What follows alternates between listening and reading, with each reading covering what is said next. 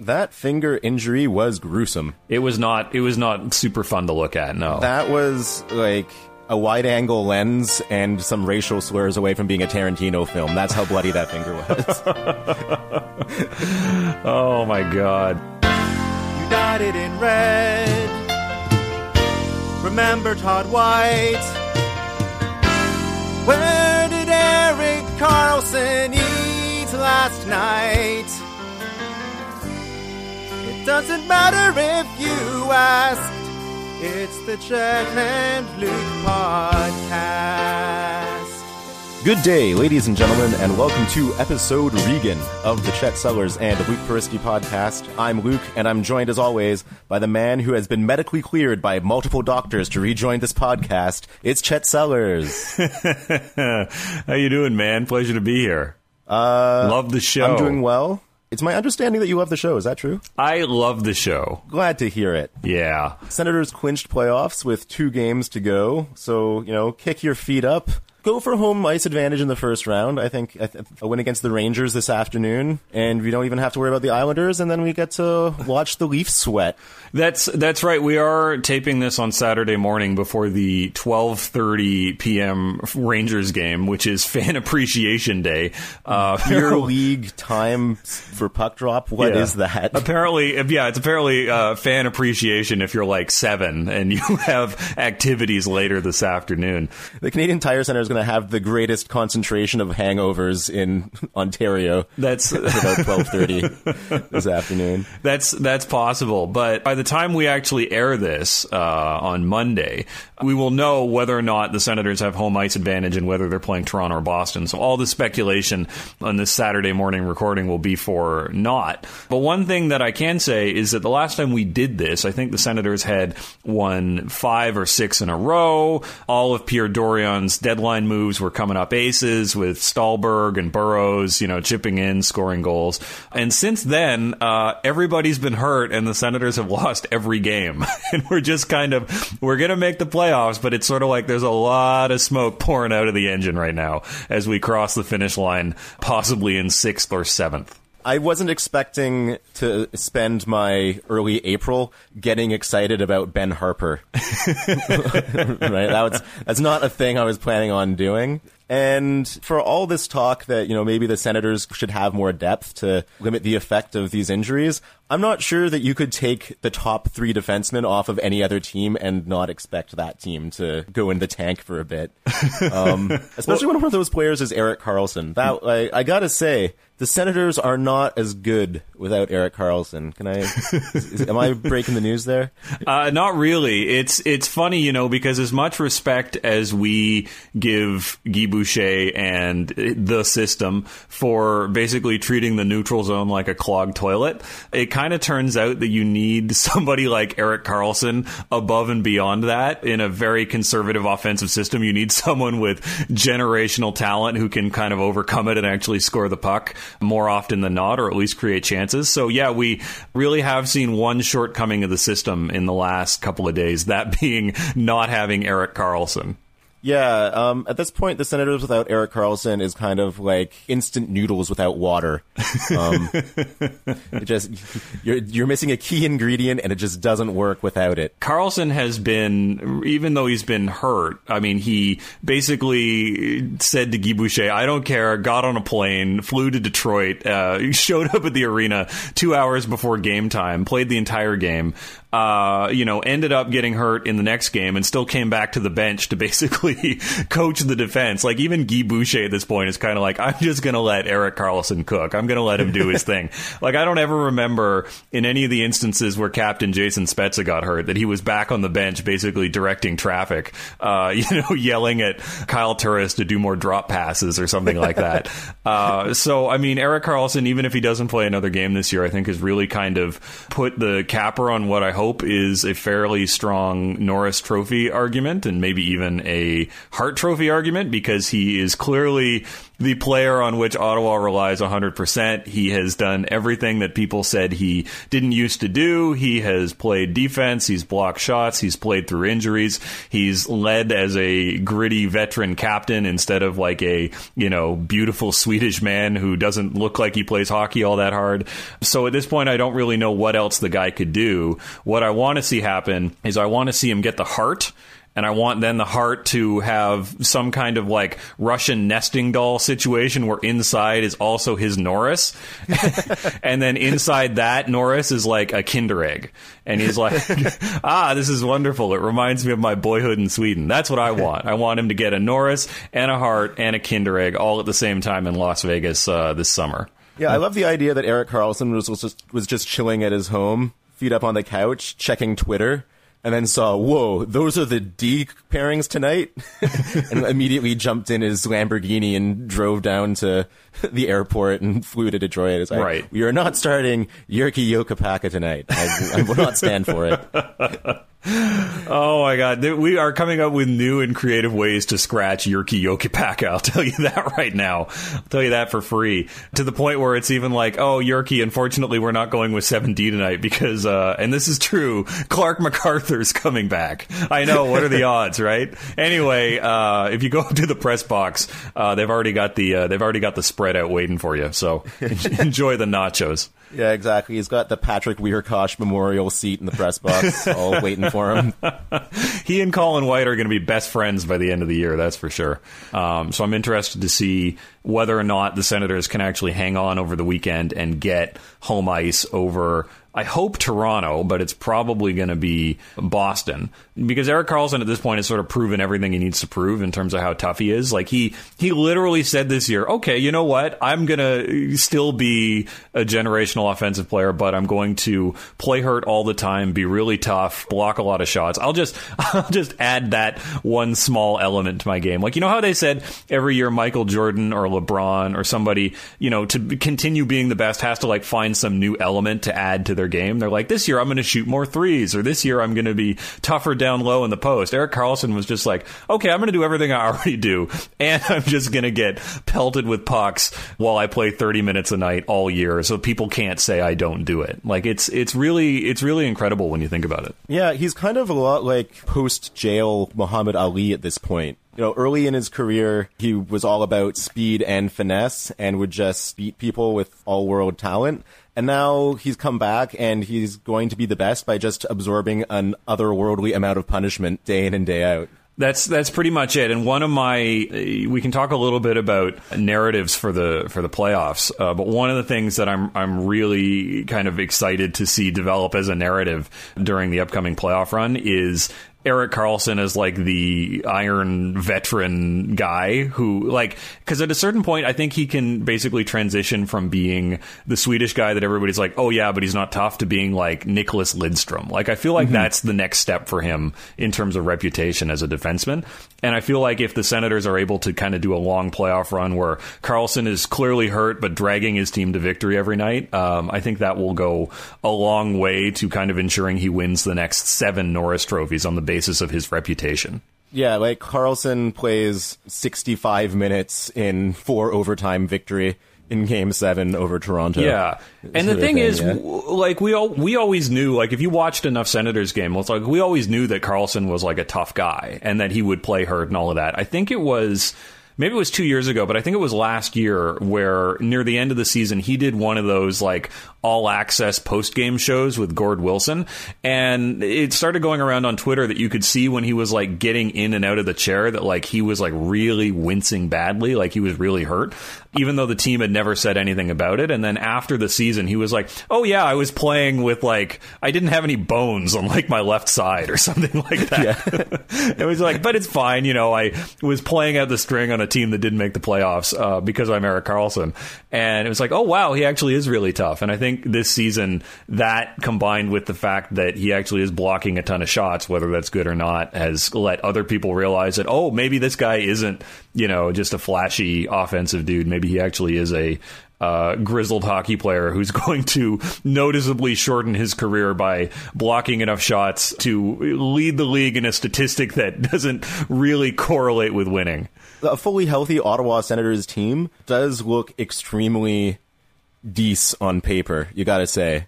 Give Pierre Dorion credit. Those deadline moves really shored up the bottom six. And, even if Ottawa ends up playing Toronto, you'd have to say that Toronto has not seen the current iteration of the Ottawa Senators, and I think it would be very interesting to see how, a strengthened, more resilient bottom six holds up against Austin Matthews and friends. So you talk about a bottom six, but the problem the Senators have now when everybody's healthy is who do you actually play?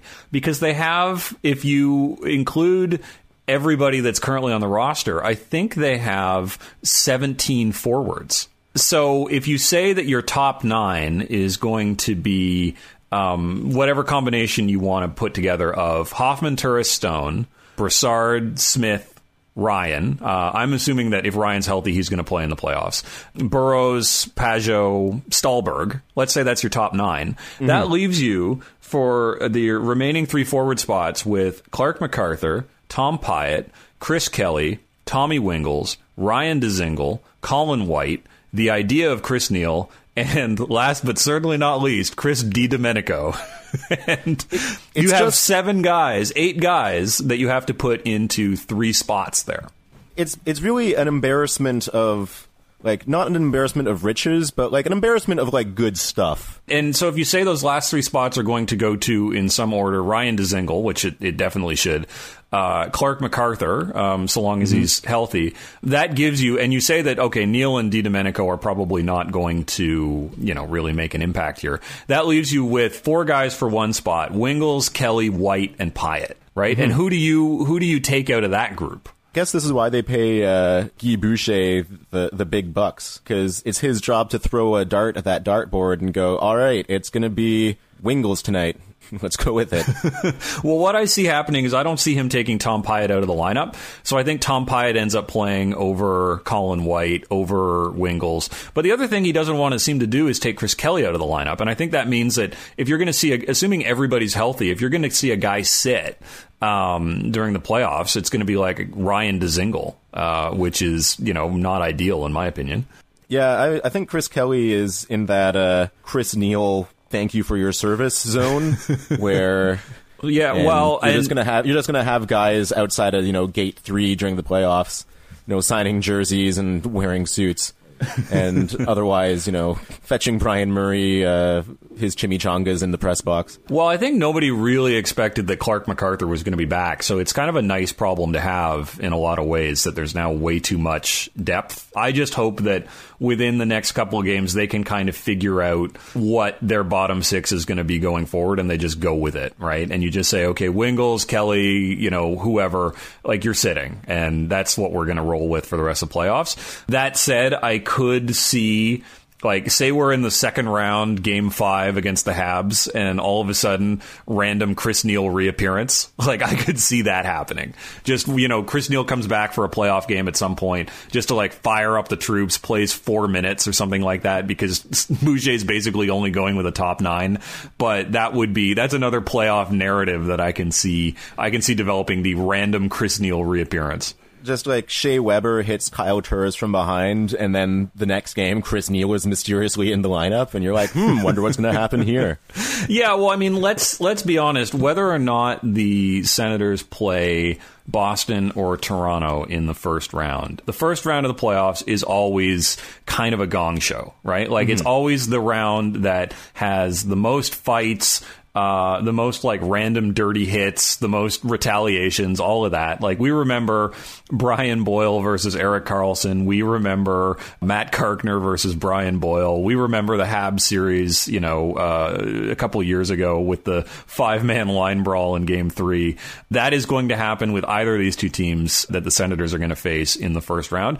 I think as long as they've got Zach Smith back in the lineup, I think that's going to go a long way to dealing with a bunch of nonsense. And obviously, Mark Borowiecki is going to start over Freddie Claesson when everyone is healthy, so that he can be our Matt Karkner for whoever needs it in the first round of the playoffs this year, which is too bad in a way because I think Claesson has been really great, but I think Boucher is going to want that guy like Borowiecki. And then maybe when Borowiecki gets suspended for boarding in the first round, that's when we get to see Freddie Claesson make his appearance. We might see Chris Neil at some point this weekend, and I think he'll probably play for Fan Appreciation Day and have a last home game, but I don't see him. There is no fan who appreciates the Senators more than Chris Neil.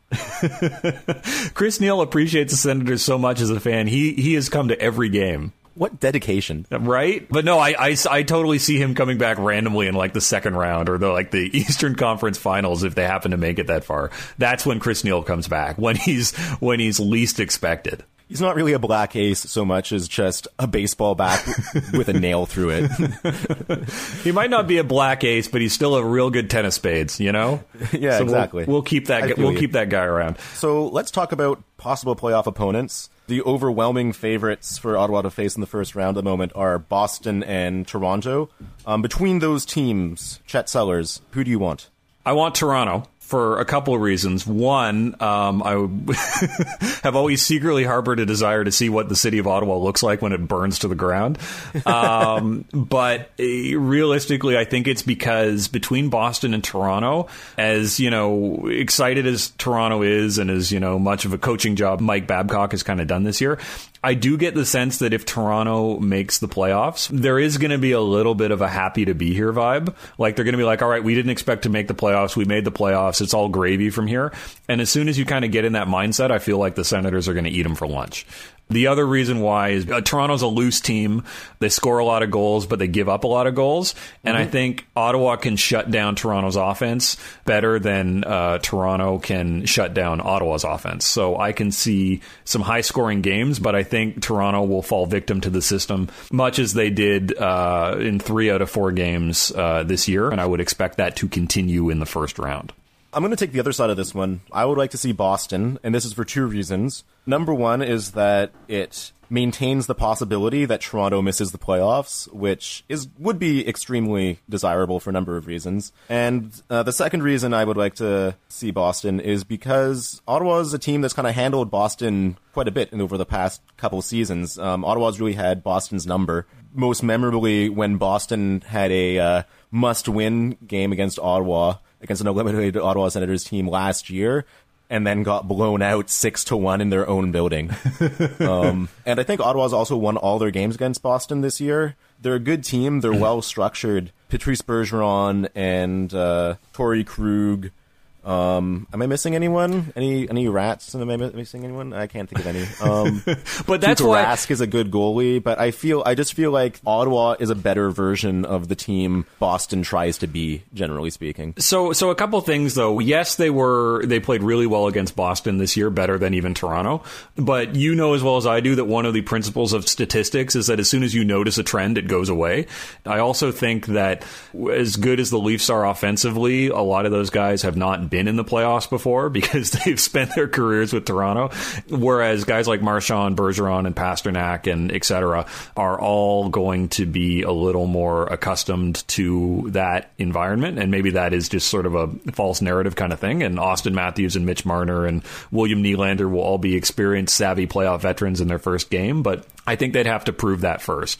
I also think that Boston is, Nazem Kadri aside, I think Boston has more guys that are going to throw a headshot at Clark MacArthur, and I don't like that. Based on what I'm hearing you say today, it just sounds like the main attribute you're focused on for this playoff series is grizzledness. Well, you know me, right? I'm all about playoff narratives. The one thing I do like about whether they face Toronto or Boston, one of the great things about having those two as a matchup is that Dion Phaneuf and Clark MacArthur can get revenge either way.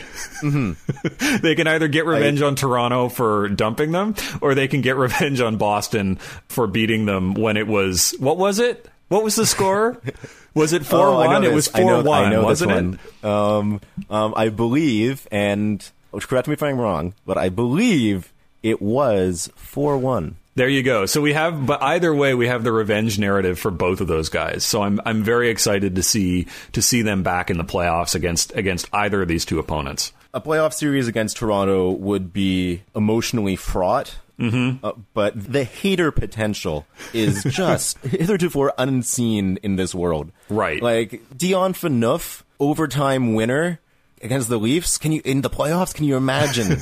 Can you imagine your next day at work when that happened? Can you imagine just lording that goal over Leafs fan guy you hate in your office? It'd just be such pure hatred. It would be, if we could, I know that nobody's around from the old Battle of Ontario playoff matchups except for Chris Neal, but if we could basically redo the Battle of Ontario over the next 4 or 5 years with the scenario completely flipped, where Dion Phaneuf is like our Gary Roberts or something like that, that would be just outstanding. There is a lot of potential for the narrative totally flipping on a Battle of Ontario series, where Toronto is the team with the young, skilled guys who are fast but kind of defensively suspect, and Ottawa is the team with the grizzled veterans, good goaltender, and the best Swede in hockey.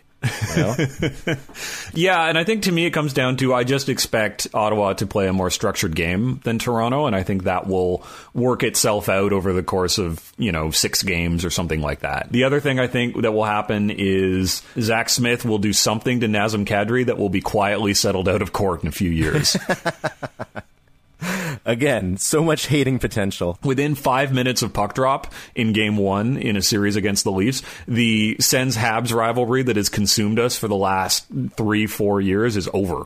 Like, it's all Toronto all the time after that. That is what really needs to renew the Sens-Leaf rivalry, which has been kind of, low simmer over the last couple of years. Like, that will jumpstart it in a big way. And they're the team that we were born to hate, right? Like, I mean, we've made do with the Habs, and I will always hate the Habs. And if we face the Habs in the second round, I'm going to hate them again more than ever. But the Leafs are the team that we were born to hate. This is, we have carved out our niche in their territory, and we need to continue to defend it. And we need to continue to push our borders back against the Leafs fans. It'd be very interesting to see how the Battle of Ontario changes with the next generation. There's a whole generation of kids in school right now that have never been alive for an Ottawa-Toronto playoff series, and it's going to be history repeating itself in school cafeterias all over Ontario. That's perpetuating the cycle of violence. Do kids still give wedgies, or is there like an app for that now? I don't know. I think it's part of the sharing economy. You actually just call someone in. Yeah, it's all done in an Uber pool. Can I level with you on something here? Go for it. I've been dancing around this a bit, but I gotta be straight up with you. Mm-hmm. I'm just afraid. I'm afraid to lose to the Leafs again. I don't want to see it happen. And the fact that Ottawa playing Toronto would put losing Toronto in play just makes me deeply concerned in my very soul.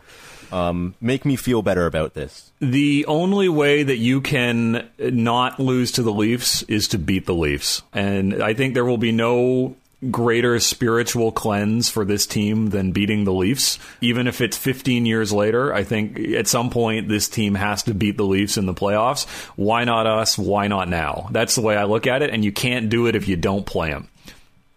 I guess at the end of that series, we'll just all be Andy Dufresne at the end of the Shawshank Redemption. Yeah, just completely covered in feces. Yeah. Well, I mean, we will be watching the games with Leafs fans, so... Yeah, that's right. It's only logical. That's right. I'm hoping that playoff tickets are going to be expensive enough, but we all know that they're not. They're going to be some pretty rowdy games. Yeah, there's no amount of money in the world that would keep the general decorum level of those crowds high. I think we're kind of agreeing that, given the option, I think we'd rather face the Leafs. Am I wrong? Am I right? No, I'm still sticking with my Boston pick. You want a boring Boston series full of cheap shots and 2-1 games rather than the dizzying highs and terrifying lows of playing Toronto in the playoffs? That's right. I'm not ready for this. This wasn't supposed to happen this year. I need another year. Well, I want to let it ride, and I want Toronto. And I don't want Toronto in another year because they're going to be better. I want them now. Yeah, I guess that's a good point. I want to point to this series against Toronto and say, you know what? Toronto could have been great, but Ottawa just got in their heads that first year when they squeaked into the playoffs, and just they were never the same after that. That's what I want to say. You know what? Let's do it. I guess if Ottawa does have to play Toronto again, then I want that Ottawa team to have Erik Karlsson on it. Well, I think we can expect our tough, grizzled veteran captain back for game 1, along with Ryan, along with Smith, along with Mathot, and I'm looking forward to it, regardless of who the opponent is, but I want it to be Toronto. Erik Karlsson in this series will just be if Gary Roberts and Matt Sundin were one person. I love it. So much grizzledness. So fit. That'll be great. Well, folks, there you have it. Don't be afraid of a Leaf series, should it come to pass. Great moments are born from great opportunities, and this might be what we have here. With great systems come great responsibilities, and our responsibility now, if we are fortunate enough to play Toronto, is to demoralize them and completely destroy any chance they have of ever rebuilding ever again. All right, folks, so we'll be back with some more playoff episodes, hopefully many, many more. And otherwise, enjoy your spring, enjoy your playoff hockey. Go Sens go, and we'll see you soon. See you soon. Whoa, whoa, whoa, whoa, whoa. Peristy and Sellers were a couple of fellers who both still live with their moms. Breaking the town's local hockey team down with some microphones on. No other podcast was finer, or was more of a hit with the big rig diners. We never thought they'd make it past episode 5.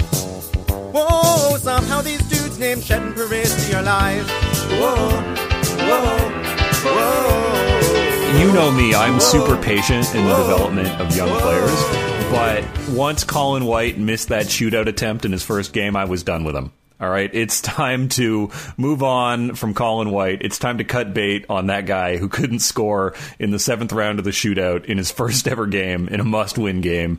I'm ready to Curtis Lazar the guy. Yeah, at this point, it's just a matter of whose second-round pick are we going to get for Colin White when we trade him as a reclamation project to someone else. Exactly. Curtis Lazar is kind of our Tim Tebow, isn't he?